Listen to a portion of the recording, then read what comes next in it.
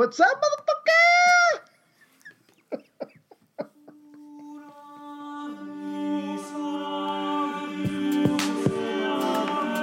Oh, you're my wife now.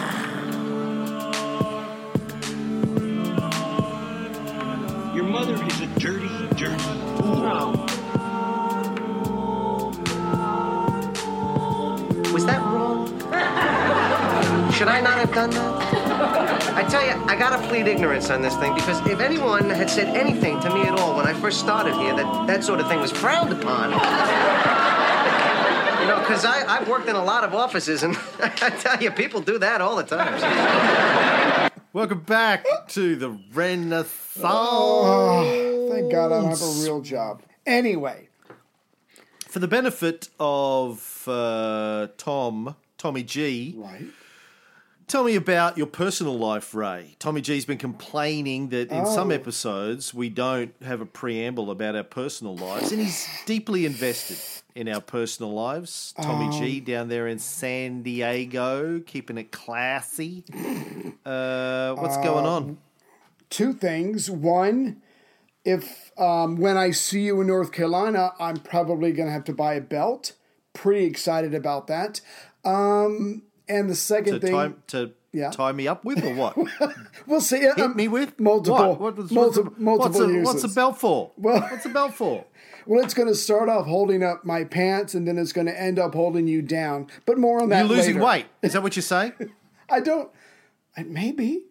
I just don't own a belt. I don't own a belt. I don't know where this is going. The point is, if I don't go out in public... Even Tom's confused. Tom, look, Ray doesn't go out in public a lot. Right. So I need a belt to be presentable. Okay, so that's the little news. The big news is we are about to start on an addition to the house, try to get another bedroom in here. So why? You're not your wife up again? No, the girls are getting older, and it's just time for more space. They want more space, and we need another bathroom. So they can do their hair they can bring for an boys hour. home? I don't want to talk about it, but yes. That's why this is going on the second floor. So that's all I need. Kiki starts high school next year. There. Yes, he does. That is my life in a nutshell. What about you? I got some last night. Yes.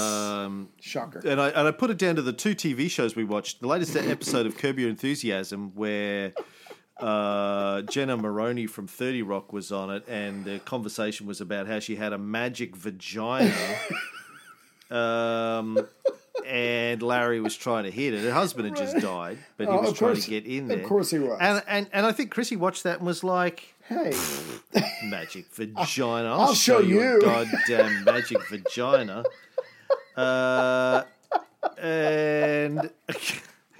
And then, well, even more than that, then we watched the final episode of The New Pope, season 2, where there's a lot of Jude Law walking around just wearing white Speedos down the beach. That would do it for me. Yeah. Yeah. I think it certainly did it for me, and I think it did it for her in a big way too. So mutual. Yes. All right. So Jane Krakowski is the magic vagina woman on the latest episode of Curb Your Enthusiasm. So yeah, tip for all you lads out there: you want to get your wife hot, just show them Jude Law, new Pope, walking around in white Speedos, tanned, winking. He winks into the camera. I'm ready right now. Speedo. Yeah. Anyway, is that enough, Tom? Can we get on with the fucking show now, Tom? Jeez. I got a cramp. Going to take a break from. We were talking about the Medici for a while. Going to take a break from that. I want to talk about the Spanish Inquisition for a while. Yeah, lighten it up. Yeah. Just, Now, I know some people might be thinking, well, technically not a Renaissance subject because it's taking place in Spain. Spain's not really into the Renaissance yet in the sort of mid to late 15th century where we're at in our timeline, but it's I kind of think it's relevant because coming up quite soon, Right. in our Florency sections, we're going to be talking about Savonarola and the bonfire of the vanities. Mm-hmm. Sort of this, we've been talking a lot about the rise of humanism and sort of, they're still religious, but they're kind of like, you know what, fuck you, Pope, we'll do our own thing. Right. Really. Yeah.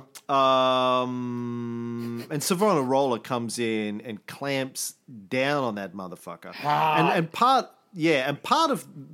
of what's going on in the general context of the times is the Inquisitions. Right. Around Europe. And so I want to talk a little bit about that. And I think it's important to provide some context and some background about Inquisitions and heresies. As we do. In general, the view in the sort of 15th century about your heresies. Right. Now, I've got 3 screenings now locked in Australia over the next couple of weeks for Marketing the Messiah. Nice. I, for one, am glad that the church does not have the ability to prosecute me for heresies. Shut that down. Take your property. Well, what you have. But yeah. Doing all this research going, if I was around then, not so much. I would be fucked. So I'm glad that we shut that shit down at some point. But it's good fun to talk about. And I want to go back to 1184. I want to start in 1184. Right. All right. In fact, we'll probably go back a little bit further than that, but we're getting back to the 1100s. In 1184, Pope Lucky III, Lucius was his official name, but everyone just known him as Pope Lucky. Right. Pope Lucky issued a papal bull ad abolendum to combat the Albigensian heresy in southern France. Right. Can you want to take a guess of what ad abolendum means with your advanced Latin? Abolendum. Something about you have to have better abs. Well, I tell you who's got great abs. Jude Law. Pope Jude Law. Yeah. Yeah. No, what does that mean? I'm guessing something not good. Abolendum. Abol.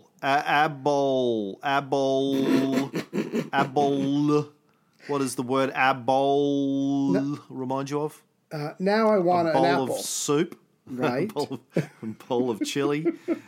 It means on abolition or towards abolishing. It's from the first line. The papal bulls were always named after their first line. Short and the sweet. first line was ad abolendum diversum heresium previtatum, to abolish diverse malignant heresies. Damn. All right. So this is Pope Lucky cracking down on your heresies in 1184. Now, this was issued after the Council of Verona had met to discuss some, jurisdictional differences between the papacy and Freddie I, the Holy Roman Emperor at the time. Right. And there was this thing going on called the Albigensian heresy, a.k.a. Catharism or the Cathars. Right. I'm sure most people have heard of the Cathars. They were sort of a major heresy around about this period, mostly southern France, northern Italy. Mm-hmm. And this is, really when the Catholics started to crack down hard. I mean, they cracked down hard before. We've talked about this going way, way back to Constantine and Theodosius, when you got your first Christian emperors, and they were sort of cracking down between, well, are we a Trinitarian or we're an Arian? Right. Let's figure this out.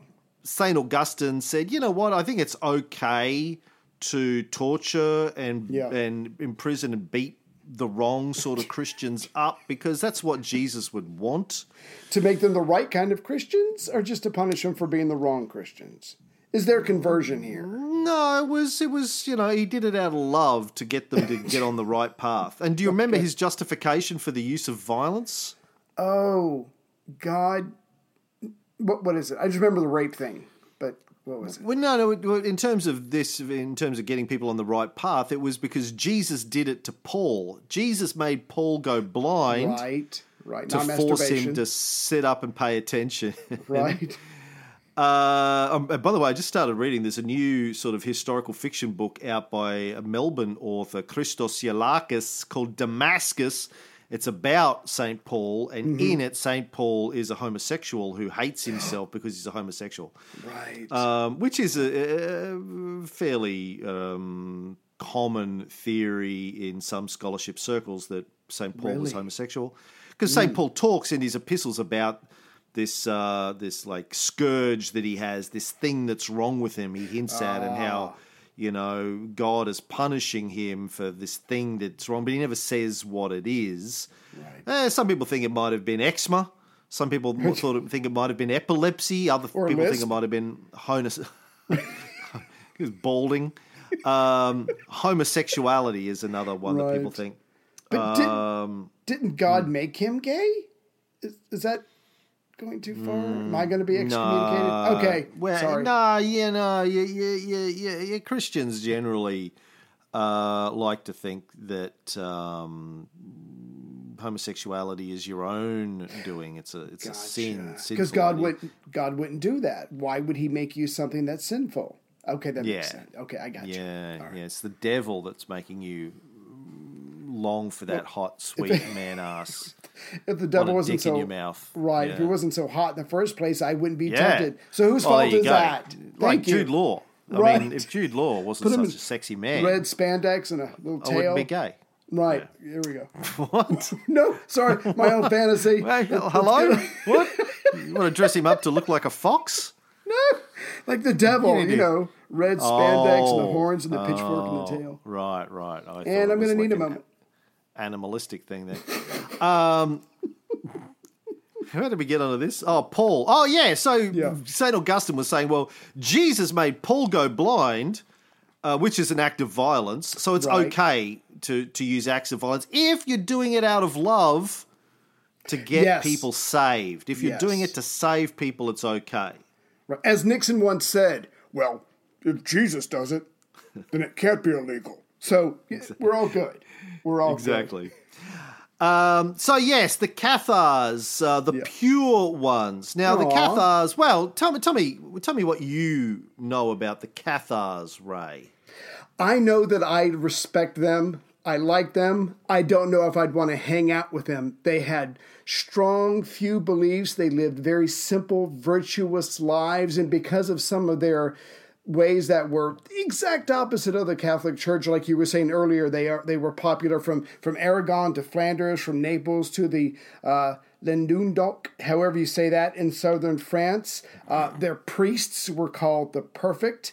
They basically lived simple lives. They were supported by the kings and counts of their regions. Some of them were artisans. They didn't believe in marriage. They didn't believe in baptism. They didn't believe a lot of the church's sacraments, like tithing. They thought women were equal and they could participate in the faith. And basically, they just lived simply, didn't eat meat, abstained from all the drama, tried to help people, and got on with their lives. Like we imagine priests today are supposed to be, but are not. Yeah. They were actually, I mean, they called themselves the bonhommes, the good people. Right. The good men. They thought of themselves as the good Christians as opposed to the Catholics, who they thought were corrupt and sinful and, I guess just bad Christians. They were a Christian dualist or Gnostic revival movement, big between the 12th and the 14th centuries, known as the Cathars or the Albigensians because they were really big in a city called Albi in southern France, which is where it was thought the sort of movement really took off. Right. Albi is in Toulouse in southern France, not far from the border of Spain. By the way, that region is the Languedoc. Languedoc, yes. Okay. Which means the it's reference to the language. They didn't speak a little French there. They spoke Doc. They had their own language, I think. Their own dialect. Now, when I say it's a dualist, do you know what a Christian dualist philosophy means? Is that when you have, I don't know, is it a theory, is it a thought, is it a form of belief where there's two opposing parts to the religion, like good and evil, that do battle? Two gods. Two gods. Okay. Yeah, well, I mean, all Christianity has good and evil, right? But they usually think it's God is good, God and Jesus on the good side. Satan, Jude Law and red spandex on the other devil, side. Right. Yeah, Diablo, Iblis, as the Muslims call him, as the bad side. And they think of, mainstream Christianity thinks of the devil as a fallen angel, but Christian dualism believed that there were two gods. Your Jewish God, Yahweh, the God of the Old Testament, who was the evil God, and then your new God, represented by Jesus, but Jesus wasn't the God. Jesus was a man, but he was an angel actually, right? Who was sent by the good God to battle the evil God, the evil old Jewish God. Wow. Okay. Now, when you go back into early Christianity, we talked a bit about this back in the day, and this gets a bit of a mention in my film. But I would have liked to have done a lot more. Like there was a lot more of it in the original cut of the film, but I had to cut it all out. My producer was like, "What the fuck is all this shit? I don't get it. I don't know." It's fascinating. Yeah. So you had the Marcionites and the Gnostics, both very, very big sects or cults of Christianity in the 2nd century onwards. Mm-hmm. And they also believed in the two gods, the evil God of the Jews and the good God of Jesus. Marcion was the first guy to pull together a Bible as we know it, the New Testament. Oh, okay. It was mostly Paul's letters and the Gospel according to Luke. Mm-hmm. And even that, he took bits out of it he didn't like. He just kept the bits he did like. He rejected the Old Testament and the other Gospels because they were too Jewy for him. Now, ignore the fact that Paul was a Jew, but, Paul was sort of a modified Jew. Yeah. Paul was like, sacrificing in the temple, eating kosher food, getting the end of your knob chopped off. Don't worry about all that shit. Don't worry about it. Don't worry. It's all good. That's your father's faith. This is the new faith. Of course, I would have said to Marcion, well, Paul quotes from the Old Testament extensively in his epistles. Good enough for Paul. Why not good enough for you? But Marcion would have been like, details. I'm actually having an argument. There's somebody on Twitter at the moment, right, who runs a New Age Marcionite church, right? And I've been having an argument with him about this. He's like, the Old Testament's all evil and blah blah blah. I go, but hold on, and Paul's all good. I go, Paul quotes from it all the time, so fucking figure that out. Anyway, yes. So the Cathars seem to have been like the church tried to shut down the Marcionites and the Gnostics after Theodosius, and they were relatively successful. But they was always around, or they'd pop up. They never really got rid of this altogether, right through to today, obviously, because I'm talking to one of them on Twitter. This idea has always been an undercurrent. But going back before Theodosius shut everyone down in the late 300s, Marcionism and the Gnostics were big, really big. Right. As far as we can tell. We believe that because there are books written by some of the early Catholics called Against Heresies by Irenaeus and people like that who were fighting them, writing retorts and battling them. So they were big enough that they had to be checked. Trinitarians, Trinitarians saw them as a genuine threat to their dominance, or to be the orthodoxy. Anyway, so the Cathars seem to have been a continuation of that. They thought Yahweh was evil, Yahweh was the devil, and they believed that human spirits were sexless spirits of angels trapped in the material realm by an evil god, and they would be reincarnated over and over and over until they were perfected, and then they could get back to being where the good God was in his heaven. Is that... I was going to say, is that a part of why their priests were called the perfect, and you could only get whatever, I'll just call it salvation, through interaction with them, versus the Gnostics, where you can get it on your own just by having a deep and meaningful or personal experience with the divine? Because you still have to go through them, but they just have a lot less demands than the Catholic Church. I just want to make sure I understand, because those are some very different ideas in what the Church has to offer. I think the perfect, their leaders were the perfect, although they didn't refer to themselves as that. I think their enemies called them that. They just referred themselves as bonhommes. Gotcha.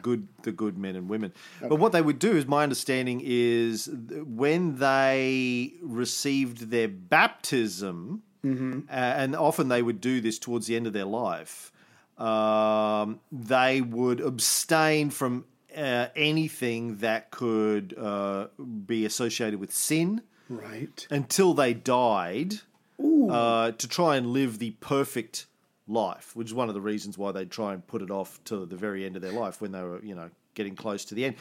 And that includes not harming any living thing. You couldn't swat a fly, couldn't stand on an ant. Right. If you did anything like that, you fucked up. You had to do it all. You had to live all, or you had to be rebaptized, or right, do a whole nother cycle of life in your next reincarnation. You had to die sinless in order to get to the good place. Right? Good luck with that. Yeah.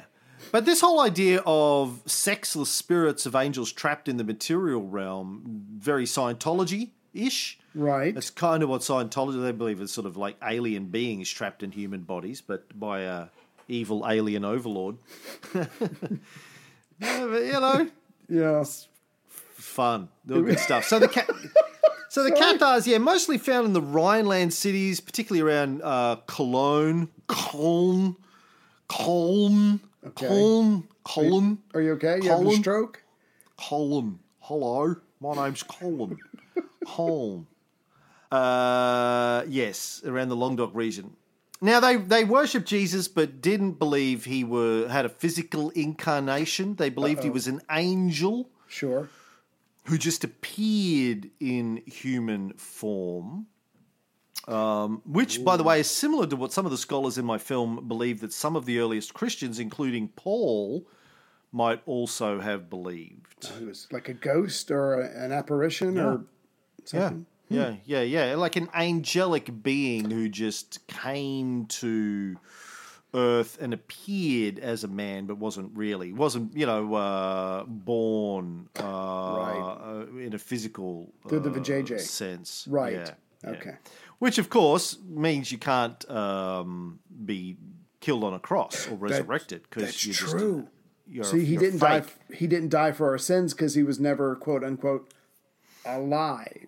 Or he may have died on a spiritual plane, like being executed. Yeah, because Paul in one of his epistles talks about, I can't remember the terminology, but he talks about battles going on in the heavenly planes between demons and angels and, all this stuff. Right. So he obviously believed that there was this spirit, this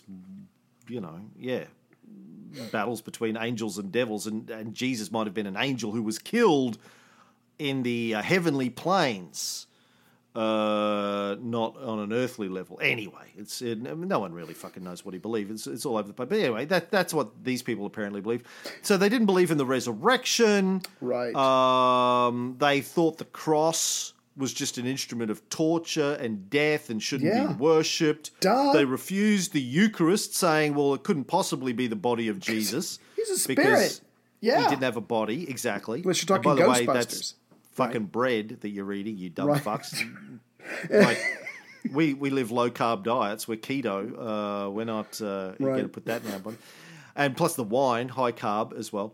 They also rejected baptism by water, so they were totally against nearly everything the Catholics stood for, but still were Christians. In their own minds, In they their own worship special Jesus. way. So Yeah. technically they're Christians, just had a different view of Christianity to the Catholics. Right. And that the Rome of Church was really the Church of Satan, and the world You mean was the controlled. Church of Rome? Church not of the Rome was Church. controlled by Satan, the Church of Satan, and that the world was controlled by evil. So, yes, slightly different than the church. Here's a quote from one inquisitor who was cracking down on them. He said, "Then they attack and vituperate in turn all the sacraments of the church, especially the sacrament of the Eucharist, saying that it cannot contain the body of Christ. For had this been as great as the largest mountain, Christians would have entirely consumed it before this.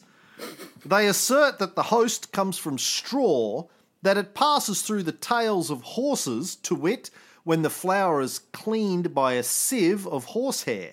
That, moreover, it passes through the body and comes to a vile end, which, they say, could not happen if God were in it. Of baptism, they assert that the water is material and corruptible and is therefore the creation of the evil power and cannot sanctify the spirit, but that the churchmen sell this water out of avarice, just as they sell earth for the burial of the dead and oil to the sick when they anoint them, and as they sell the confession of sins as made to the priests." You eat the bread and then you shit it out your asshole. How can it have God in it? Right. Because God don't play that. I mean, would you if you were God?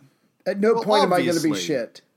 The body, I think it's the kidneys, absorb the God particles out of the bread And the and nutrients. wine. Or, I don't know. I'm making this up. Okay. And, it gets absorbed into the bloodstream. Right. But And that's where white blood cells come from.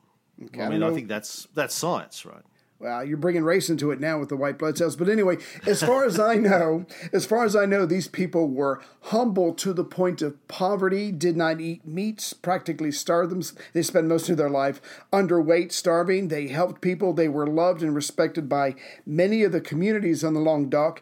And they actually, the entire southern part of what we call France, saw itself as its own little world. The people of the north were foreigners. They did not respect or admire the priests of the church who had girlfriends and they had children and they were selling things and they were rich and they were eating meat and they were breaking all of the vows you're supposed to not do as a part of the church. And so, I mean, it's night and day for these people.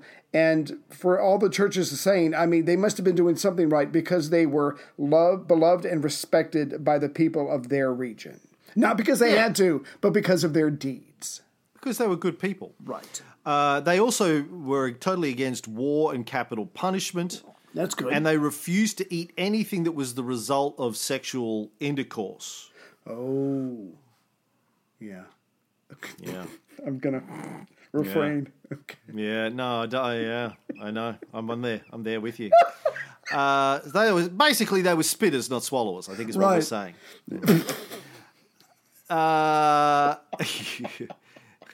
For them, sexual reproduction was an evil that should be avoided because it continued the chain of reincarnation and suffering in the material world. Right. Funnily enough, at the time, at this stage, priests were still getting married, I think. So it was only after, I think the Catholics went, you know what, we like that bit. We're going to take that bit, keep that bit. For as long as we can. Yeah.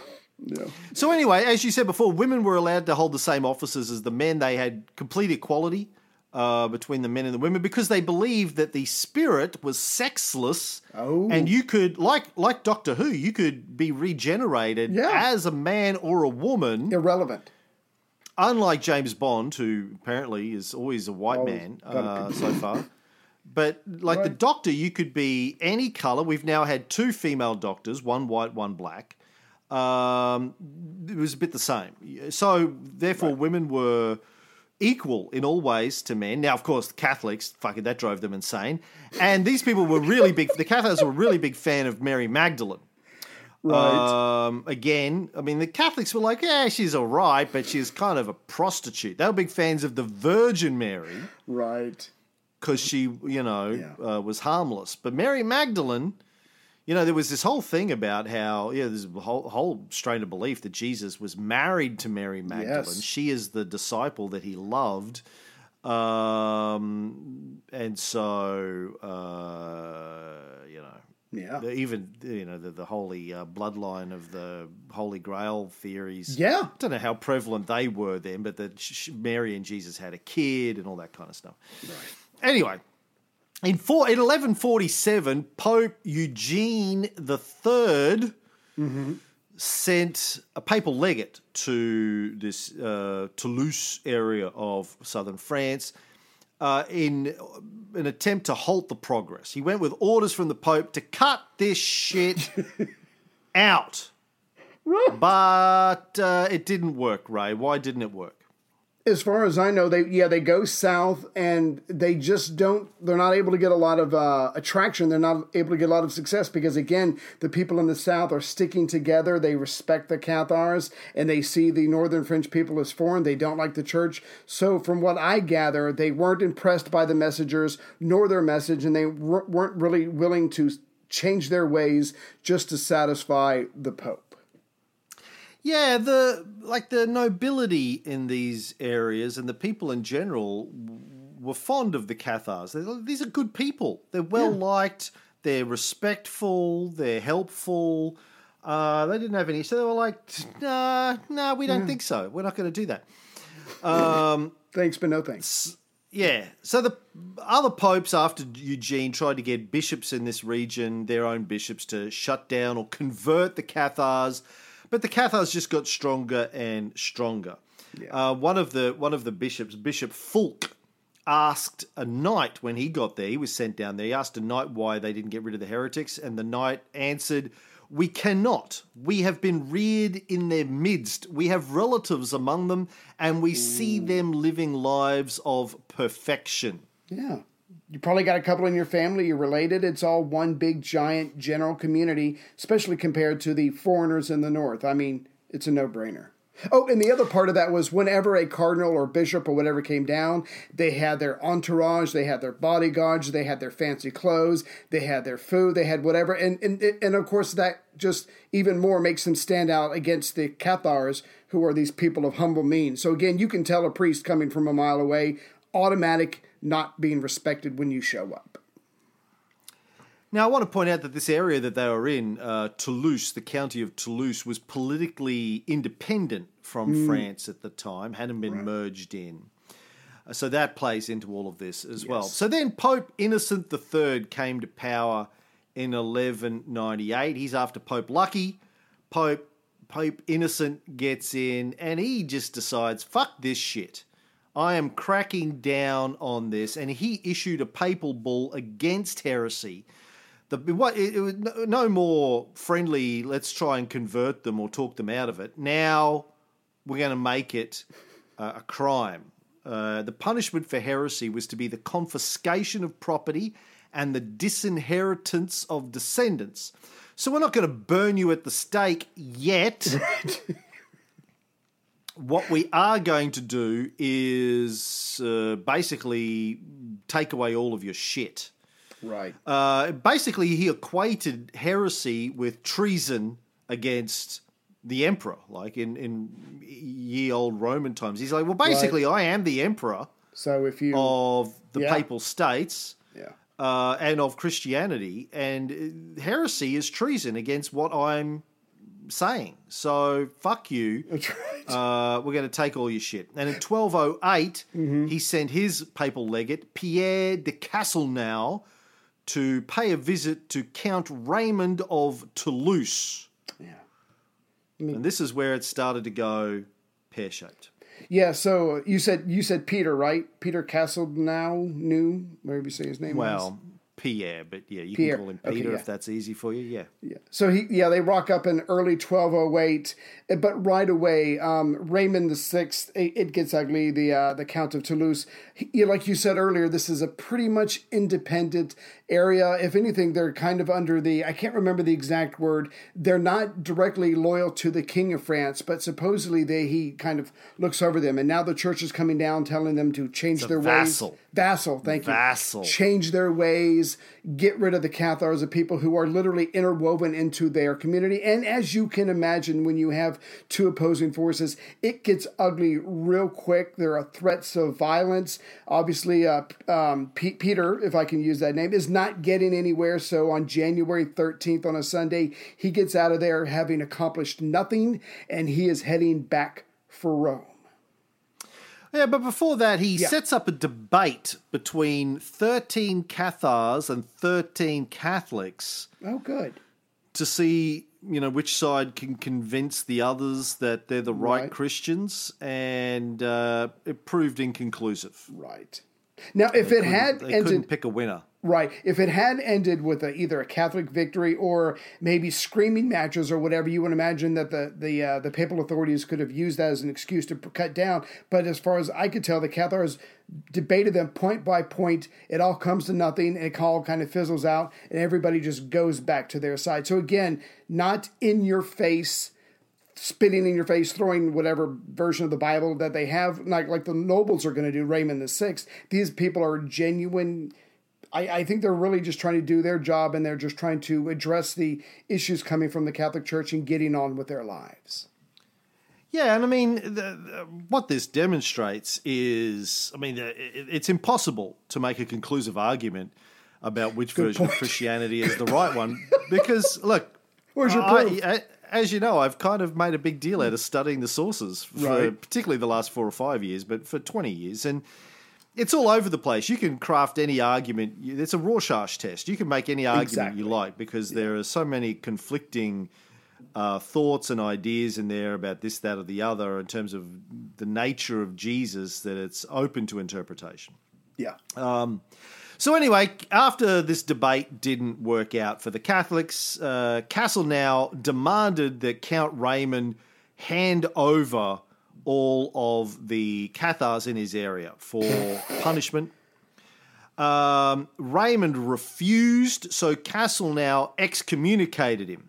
Boom. And then let him back in, and then excommunicated him a second time, and then said, "Fuck you, I'm going to Rome. I'm going to tell the Pope, you're in for it, mate. Just you wait until the Pope hears about this." Unfortunately, when he was waiting for a ferry to cross the Rhone, a hooded rider galloped up to him and put a sword through him. Not so much of a by how your leave, just jabbed and rode away. Pope Innocent hears about this. He is devastated. And one book made a big deal that Raymond VI did not send an official, "I'm sorry," or "I'm sorry for your loss," or "My bad, that was one of my guys who got carried away." Nothing. So between Pope Innocent III being devastated and Raymond not saying, "I'm sorry," or whatever, the Pope is even more worked up now. It's time to turn it up to 11. Well, there's no evidence. I think Raymond said it wasn't him, and there was no evidence that it was one of his people. But and he was excommunicated, so probably not on speaking terms with the Pope. Anyway, Innocent decides to go to war, and not just to war. He called for a crusade against other Christians. Right. Now, your crusades, generally speaking, your crusades. Your first crusade was in 1095. Right. Against about darkies. Can I say earlier. that? Sorry. Yeah. Sorry. Yeah. It's against your darkies that have taken your lands and you want to get it back, right? Right. The first crusade, as I said, 1095, is to sort of attack the Turks. But this one is against other Christians. Wow. Now, but you got the full benefits of your crusade. You got your full indulgences from the Pope. Thank God. Basically, go and kill these other Christians for me, and you will get forgiveness of all sins. Good. First and foremost, killing Christians. Second, cancellation of all debts. I like that. I just bought a new car. Thank you. Third, you get all the booty you can carry away with you. Right. And I do mean both kinds of booty. Money, treasure, and pussy. Magic vagina. And as always, you only need to serve 40 days. This isn't like a Roman legion thing where you got to put in your 15 years. This is win-win-win. 40 days. Win-win-win. Come Now, on. you think about it, Ray. Like you and I are both incredibly lazy and cowardly. Everyone knows that. We've built our lives built around the fact that we are bookworms. Well, I'm a bookworm. You're a Wikipedia worm, YouTube worm. Right. We are famously lazy and cowardly. Yeah. I will hide. But if you said to me, Cam, go to war for 40 days. Right. If you survive, forgiveness of all sins, cancellation of all debts. Boom. And you can bring back all of the treasure and pussy you can carry. Right. Holy shit, man! Like even that would get me that would get me to put on some pants. I would buy a belt. I'd go buy a belt and I would join. That's how. Yeah. 2 belts. One to hold your pants up. One to beat the virgins and tie them up with when you get there. Drag them. Put it around their neck to drag them back with. Right. So Pope Innocent called upon King Philip II Augustus of France to get on board with this. Right. And Philly II Augie, as he was P2A, P to the A, as he was known by his friends, he was on board. He loved this idea because it gave him a legitimate opportunity to crack down on this Toulouse region and bring it into the greater kingdom. Yeah. Right. You wanna grow the territories, and you need a good justification to do that. This was his justification. I'm glad you brought that up because, again, it's one of those things, it's this message that we keep harping on. It doesn't matter what form something comes in, follow the money, and you'll normally figure out the truth. This king is like, I can almost double the size of my kingdom, and I get to walk away with all the stuff, and I get to have forgiveness of sins and cancellation of debts. This is fucking perfect. I mean, again, you want to support the Pope because he's the power of the land, but the king is going to directly benefit from this. And I think he had been looking at the South for some time. And so this is just another economic war just couched in religion. By the way, we have King Philip to thank indirectly for the Magna Carta because he went to war with King John of England, and King John was forced by his nobility to sign the Magna Carta in order to get them to assist him to fight against Philip in the First Barons' War. So there you go. Right. So he got on board and he sent Simon de Montfort, the fifth. Open your lips.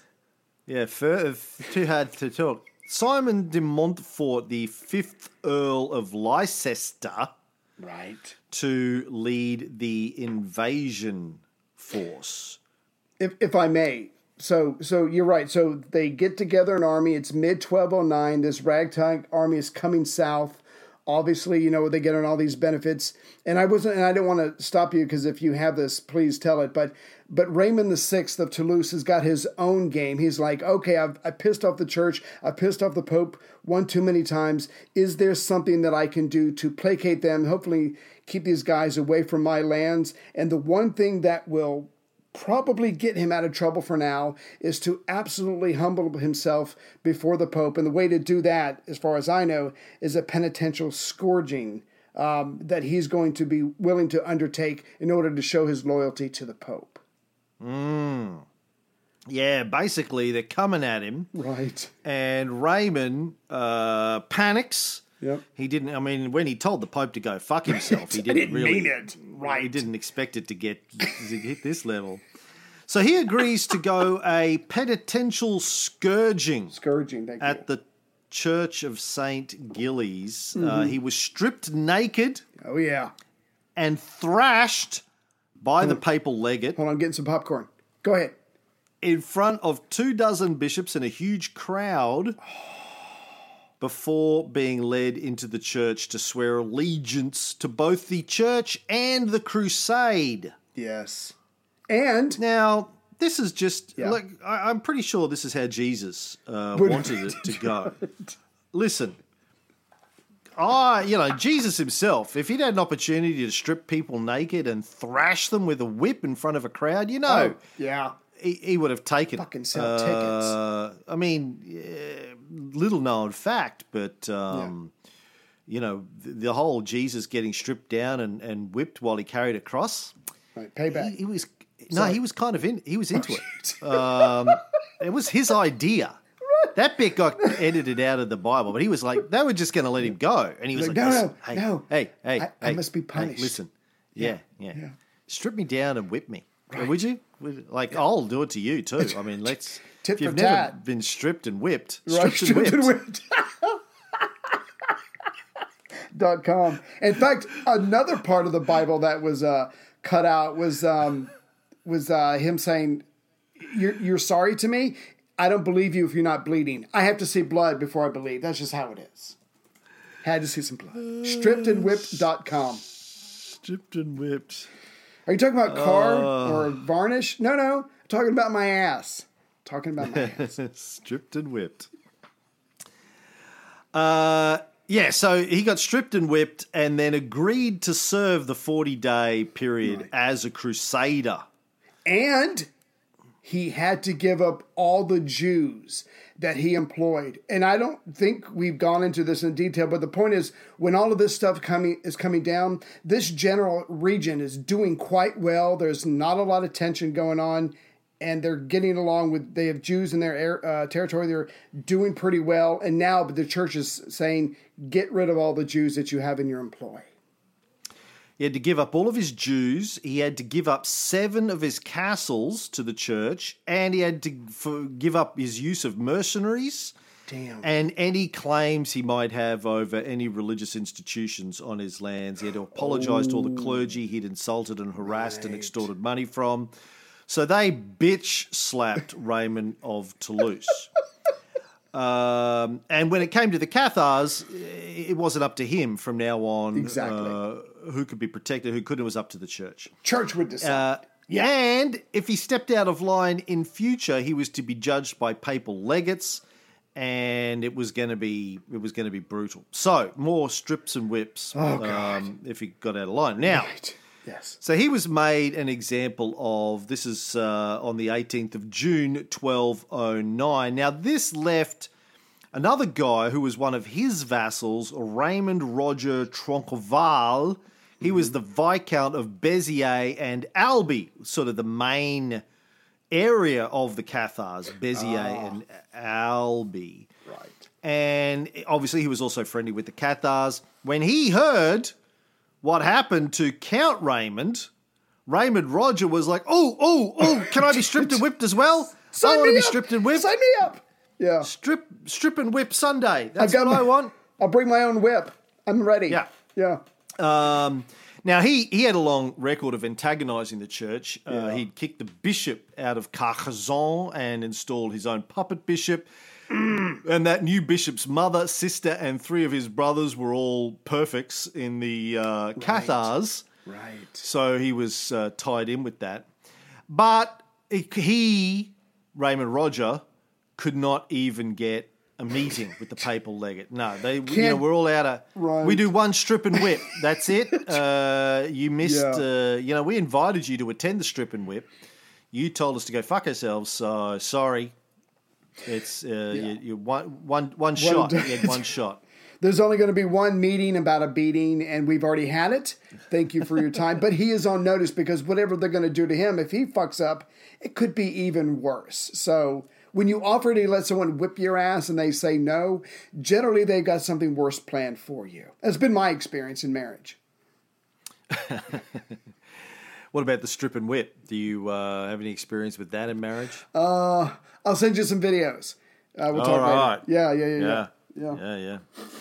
So about a month after Count Raymond got the strip and whip, on the 22nd of July, 1209, a French army coming in from the north under the leadership of the papal legate Arnold Amalric or Amori. Mm-hmm. He gets both of those, Amalric or Amori.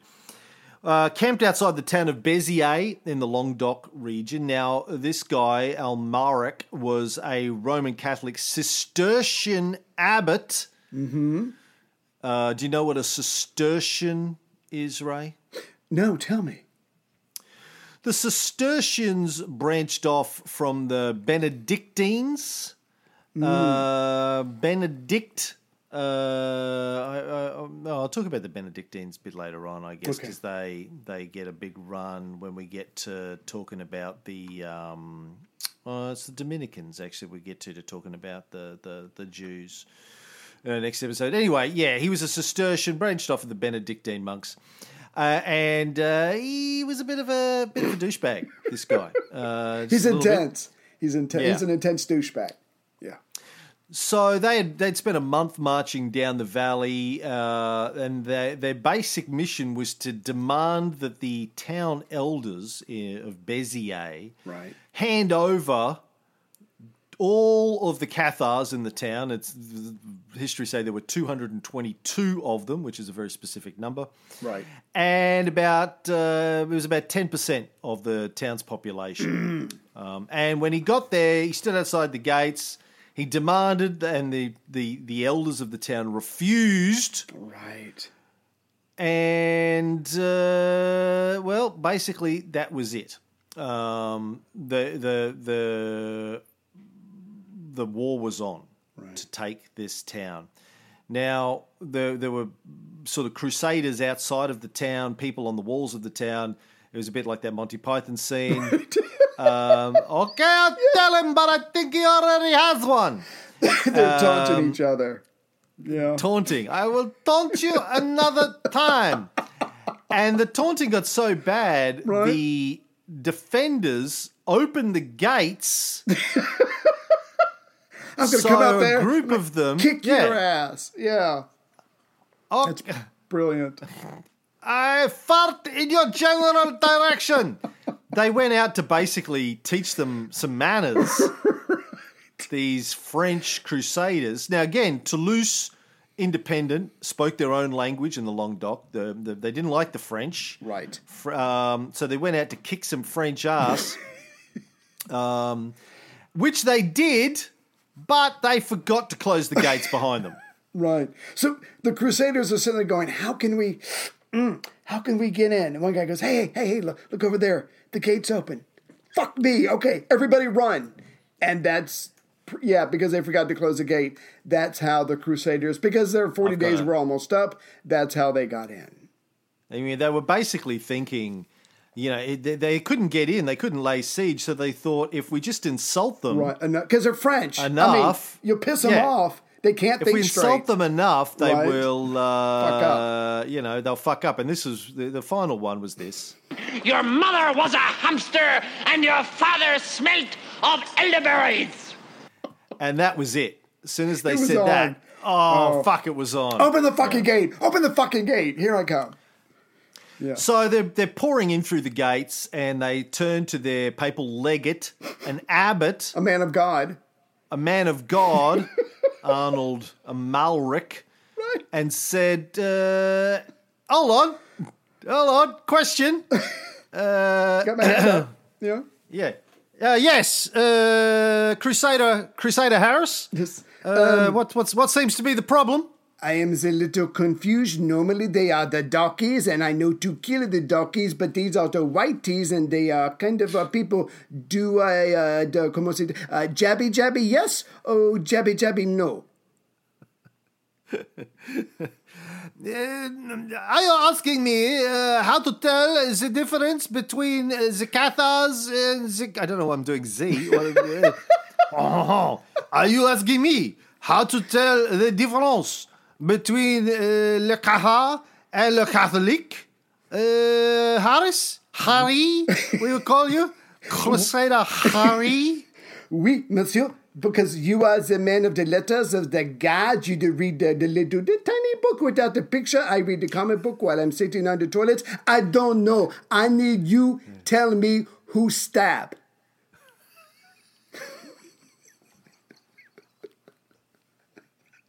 We should just do the rest of the shows in scene form. I always tell you, reading Asterix comics is not enough. Asterix and Tintin, you cannot learn everything you need to know from French comic. Le Batman, le Superman. Okay, well, I tell you what.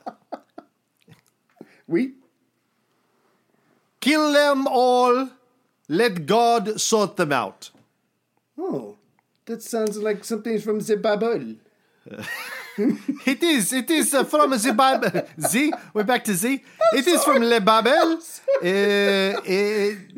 When you learn to read Crusader Harry, you will learn that in book 2 Timothy 2:19, it says in English, because I will not try to do this in French, it says, nevertheless, the foundation of God standeth sure, having this seal, the Lord knoweth them that are his.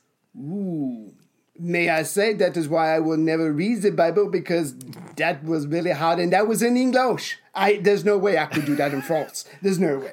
Anyway, I stick to the comic book. Merci. I go jabby now. Oui? Oui. Okay. I'ma go jabby. Come on, lads.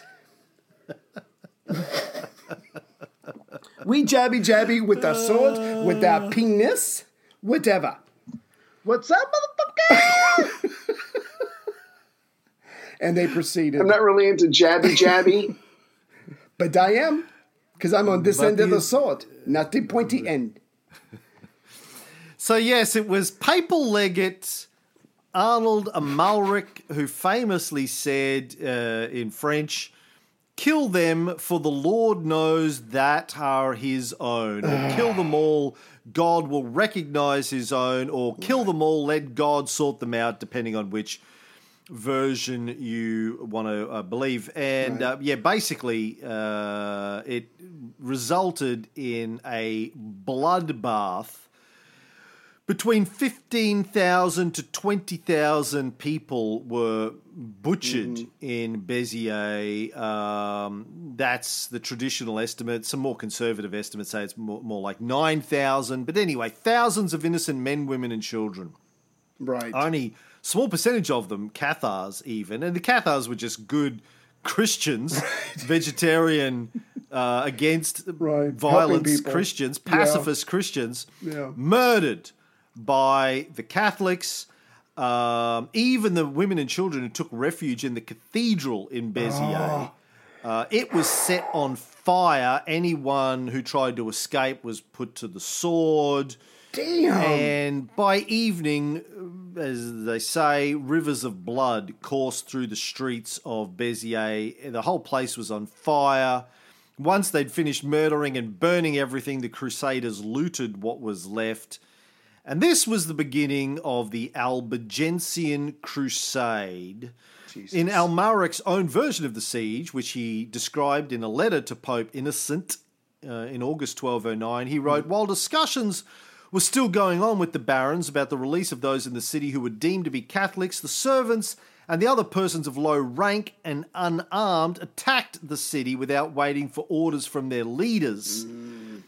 To our amazement, crying, to arms, within the space of 2 or 3 hours, they crossed the ditches and the walls, and Béziers was taken. Our men spared no one, irrespective of rank, sex, or age, and put to the sword almost 20,000 people. After this great slaughter, the whole city was despoiled and burnt. And then he finishes with the kicker, the workings of divine vengeance have been wondrous. Is that saying that Jesus is up in heaven going, yes? Yeah. Jesus Christ.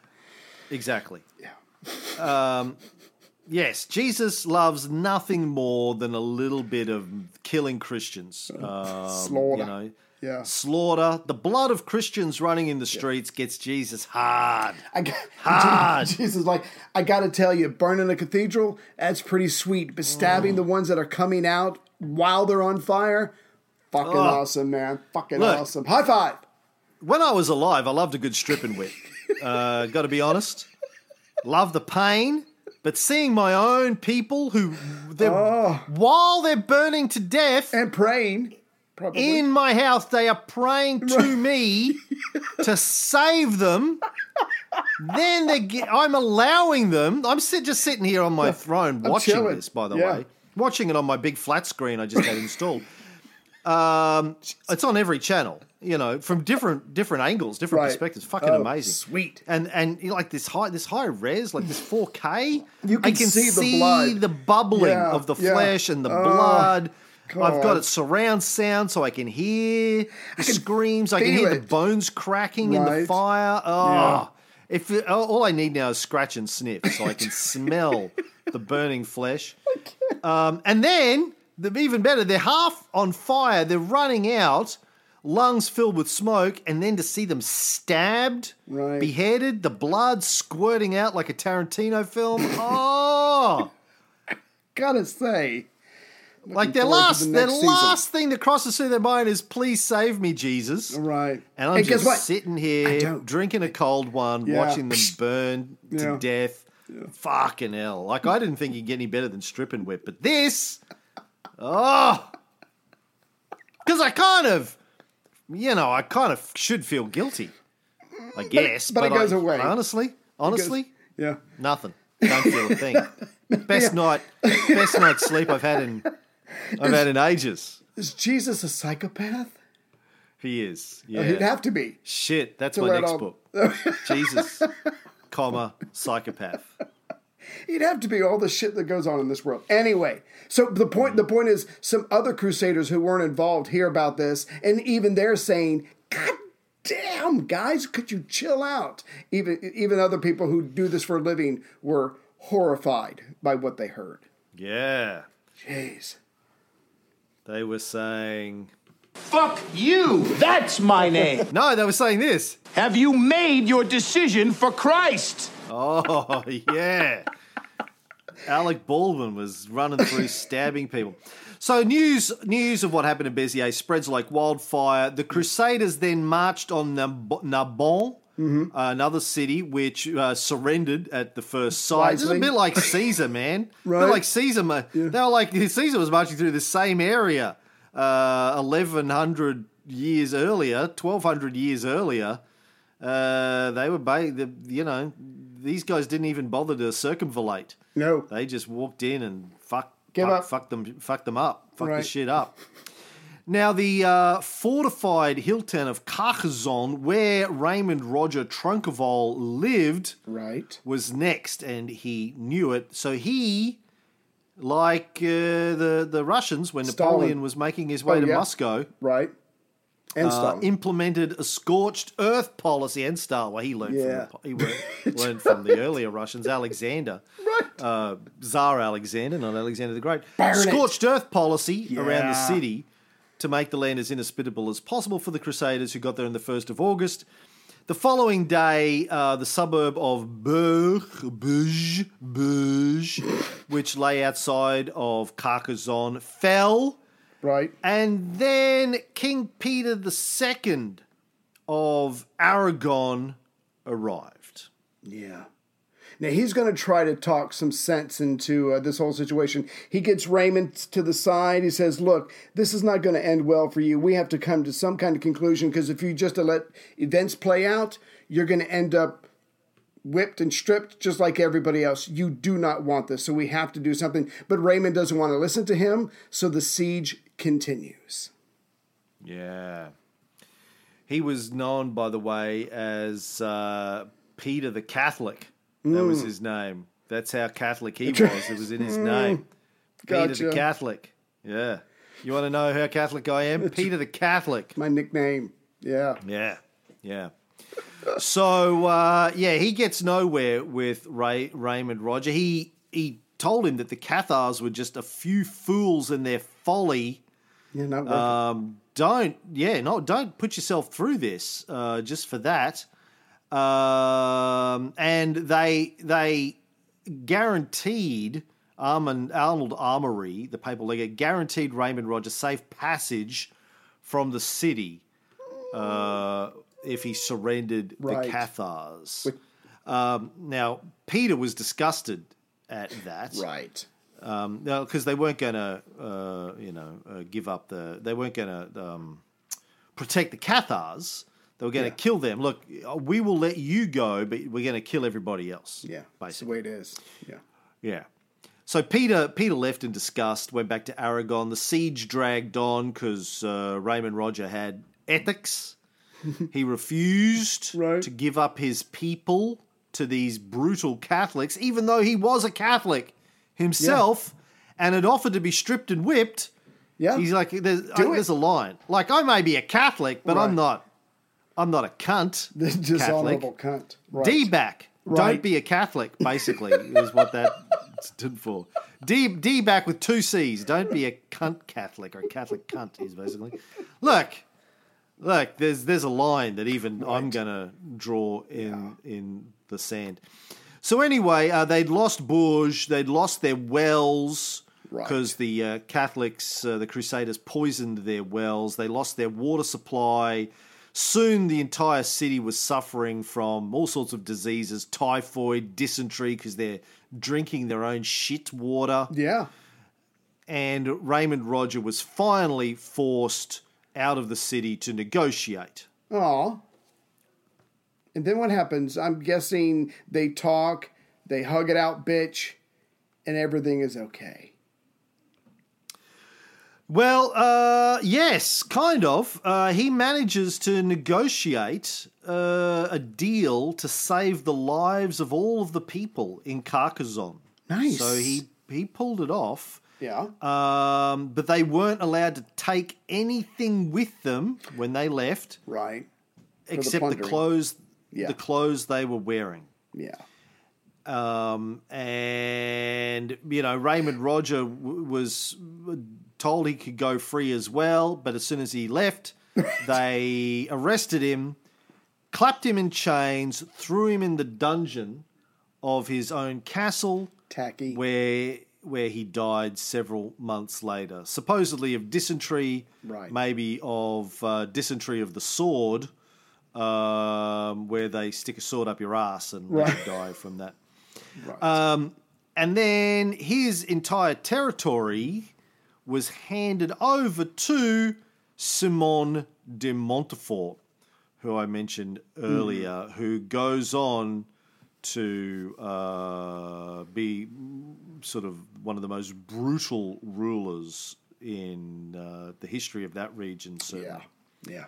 And he's the leader he's the new leader of the crusade. And like you said, he's going to go on. He's going to see opportunities. Because remember, the Pope said, if you take a territory, you get to keep a territory. He was like, well, fuck, I'm about to clean up. So he goes on a rampage, taking lots of territory. And now he's got Raymond Roger's lands. It's a great start for this guy. Yeah. And he goes on to expel all of the Jews from Leicester when he takes control of that. And many, many crusades and wars against the king, and, brutal. Mm-hmm. He ends up getting a brutal end himself as well. His head is severed from his body. His testicles were cut off and hung on either side of his nose. Damn! But that's a story for another time. I just want to finish. Count Raymond of Toulouse. Right. Is represented as one of 4 figures on the ceiling of the Minnesota Supreme Court in the United States of America. He is next to Moses, Confucius, and Socrates. Damn. That's some intense company. Go ahead. Yeah. Apparently each of these guys is supposed to represent an aspect of law, and Raymond is there to represent the adjustment of conflicting interests. Because basically he got stripped and whipped. Jeez. He also argued successfully, was at some point for exemptions from taxation, protection of communal territory from the church. I'm not sure if that was before or after he got stripped and whipped. But, the scene is of him standing before the papal legate in 1208. Where he got stripped and whipped. Right. So, I'm not exactly sure what that's supposed to mean and why that was a good decision. They were like, well, we could do Moses, Confucius, Socrates, and Jesus. They're like, nah, Hear me out. Nah, Hear me out. Yeah. Let's pick Yeah. somebody else. Somebody French. Look, don't get me wrong. I mean, Jesus loved a good stripping whip, but I know somebody who embodies that that very thing. So, and we should probably tell everybody there's like at least 4 Raymonds in this story or other stories coming up. So we'll try to keep them separate for you. yeah. Well, that is the introduction to our Inquisition series. That is all I'm going to say about the Cathars. That's where the violence against heretics really kicked into high gear. And next time we're going to talk about the persecution of the Jews, something we've talked a lot about on the Cold War show. Mm-hmm. We're going to get into it on this show as well, because there's nothing more than you like to talk about. Nothing you like talking about more, because you Love the Jews. Exactly. Especially when they have a... The Jew hammer. Yeah. So we'll get onto that next time. It takes brass balls to solve this thing. And I live in a van down by the river. You vicious bastards! Let them move in with you! Is it so bad to see somebody happy? So just